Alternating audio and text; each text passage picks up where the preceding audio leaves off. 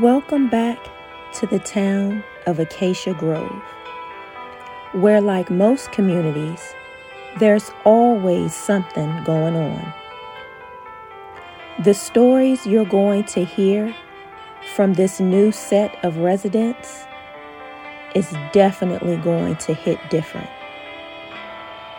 I tell you, you never really know what a person is dealing with behind closed doors.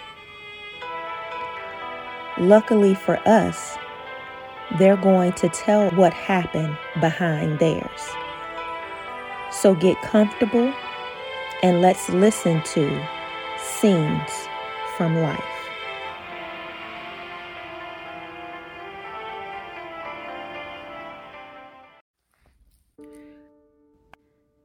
Have you ever done something that you've come to regret, that's haunted you for a good portion of your life?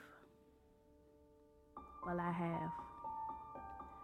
You convinced yourself at the time that you had no choice, that you did what you had to do, that there was no way out. At least that's how I felt at the time. I was raised in the church. My daddy is a deacon, and my mother teaches Sunday school at Acacia Grove Assembly of God in Christ. I attended Bible camp every summer, sung on the choir, and ushered. However, that didn't help me when I was faced with the most difficult decision of my life. You see, during my first year of college, I became pregnant. And to make matters worse, it wasn't as if I was pregnant by someone I was serious about. It was a guy that I had met my first semester and just been cooling with. Well, one night, I was blowing off some steam, had too much to drink, and got careless. I know. Some of you older saints are thinking, I shouldn't have been having sex to start with. But times are different. Nobody wants to marry someone without seeing what they're working with. At least I know I didn't. I mean, yeah, maybe not casual sex, but I don't see nothing wrong with sex within a committed relationship. But anyway, back to my story. It didn't take long for me to realize something was wrong. So with my best friend with me for support, I took a home pregnancy test. I swear, I wanted the floor to open up and swallow me whole when that reading came back positive. I've never been so afraid in my life. My friend convinced me to have a test done at the clinic. When that one came back positive, I felt my life was over. I couldn't tell the deacon and the Sunday school teacher, congrats, you're about to be grandparents. Your baby girl is knocked up by some guy she's only known for about 5 months. No chance of marriage there. So without so much as a word to anyone other than my best friend, I headed off to the clinic and aborted my child. What else could I do?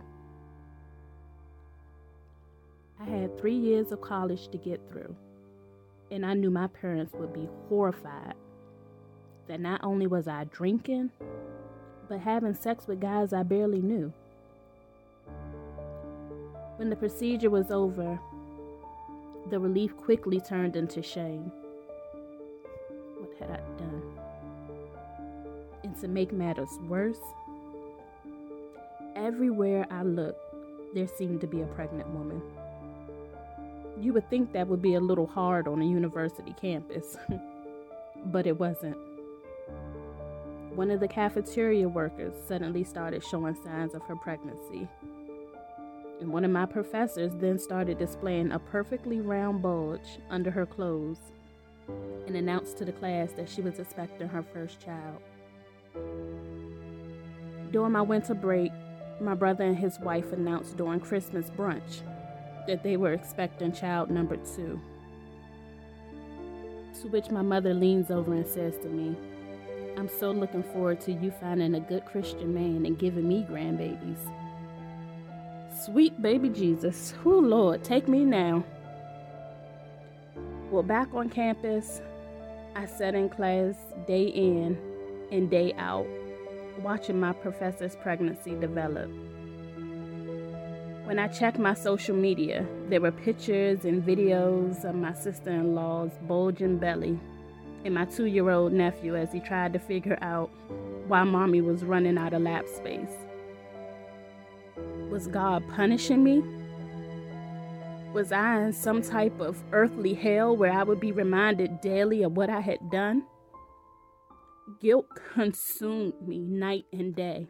I threw myself into my studies and finished my first year of college with an impressive GPA, in spite of my anguish. I went home that summer in time for the birth of my niece, who as time went on, began to look just like me. Same coloring, eyes, and smile. I couldn't help but wonder what my child would have looked like. Would he or she have looked so much like me that people would have mistaken my child and niece for siblings? What I had done really started to haunt me with each football game, dance, and piano recital of my nephew and now 2 nieces. I couldn't help but wonder about my son or daughter. I would often watch my oldest niece, the one who looks like my twin, glide across the stage and pretend she was mine. I carried this guilt for years, until at the urging of a friend, I attended a women's conference entitled "Confronting the Past to Embrace the Future." She recognized the pain I thought I was masking by throwing myself into my work as a pediatric nurse, which was so not my initial field of study. Interesting choice, isn't it? On the last night of the conference, the evangelist who had been going around and laying hands on random women stopped in front of me. She then said to me, "It is finished. Let it go. God forgave you the first time you cried out to him in anguish." I said to her, "But you don't know what I did."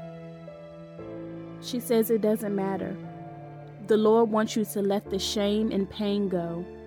He wants to let you know that you are loved. I whispered to her, "I had an abortion." She said, "Let it go. You're not the only one." That I needed to forgive myself so that I could be freed from the bondage of my past. I fell to my knees and cried the healing tears that my soul so desperately needed. I wasn't the only one. I wasn't alone.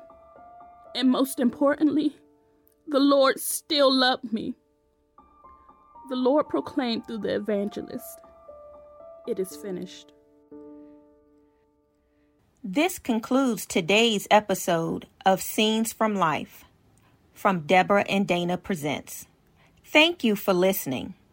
We value your feedback, so please make sure that you comment, follow, subscribe, and definitely share with others. And make sure you stay tuned for when the next episode drops. It's gonna be good.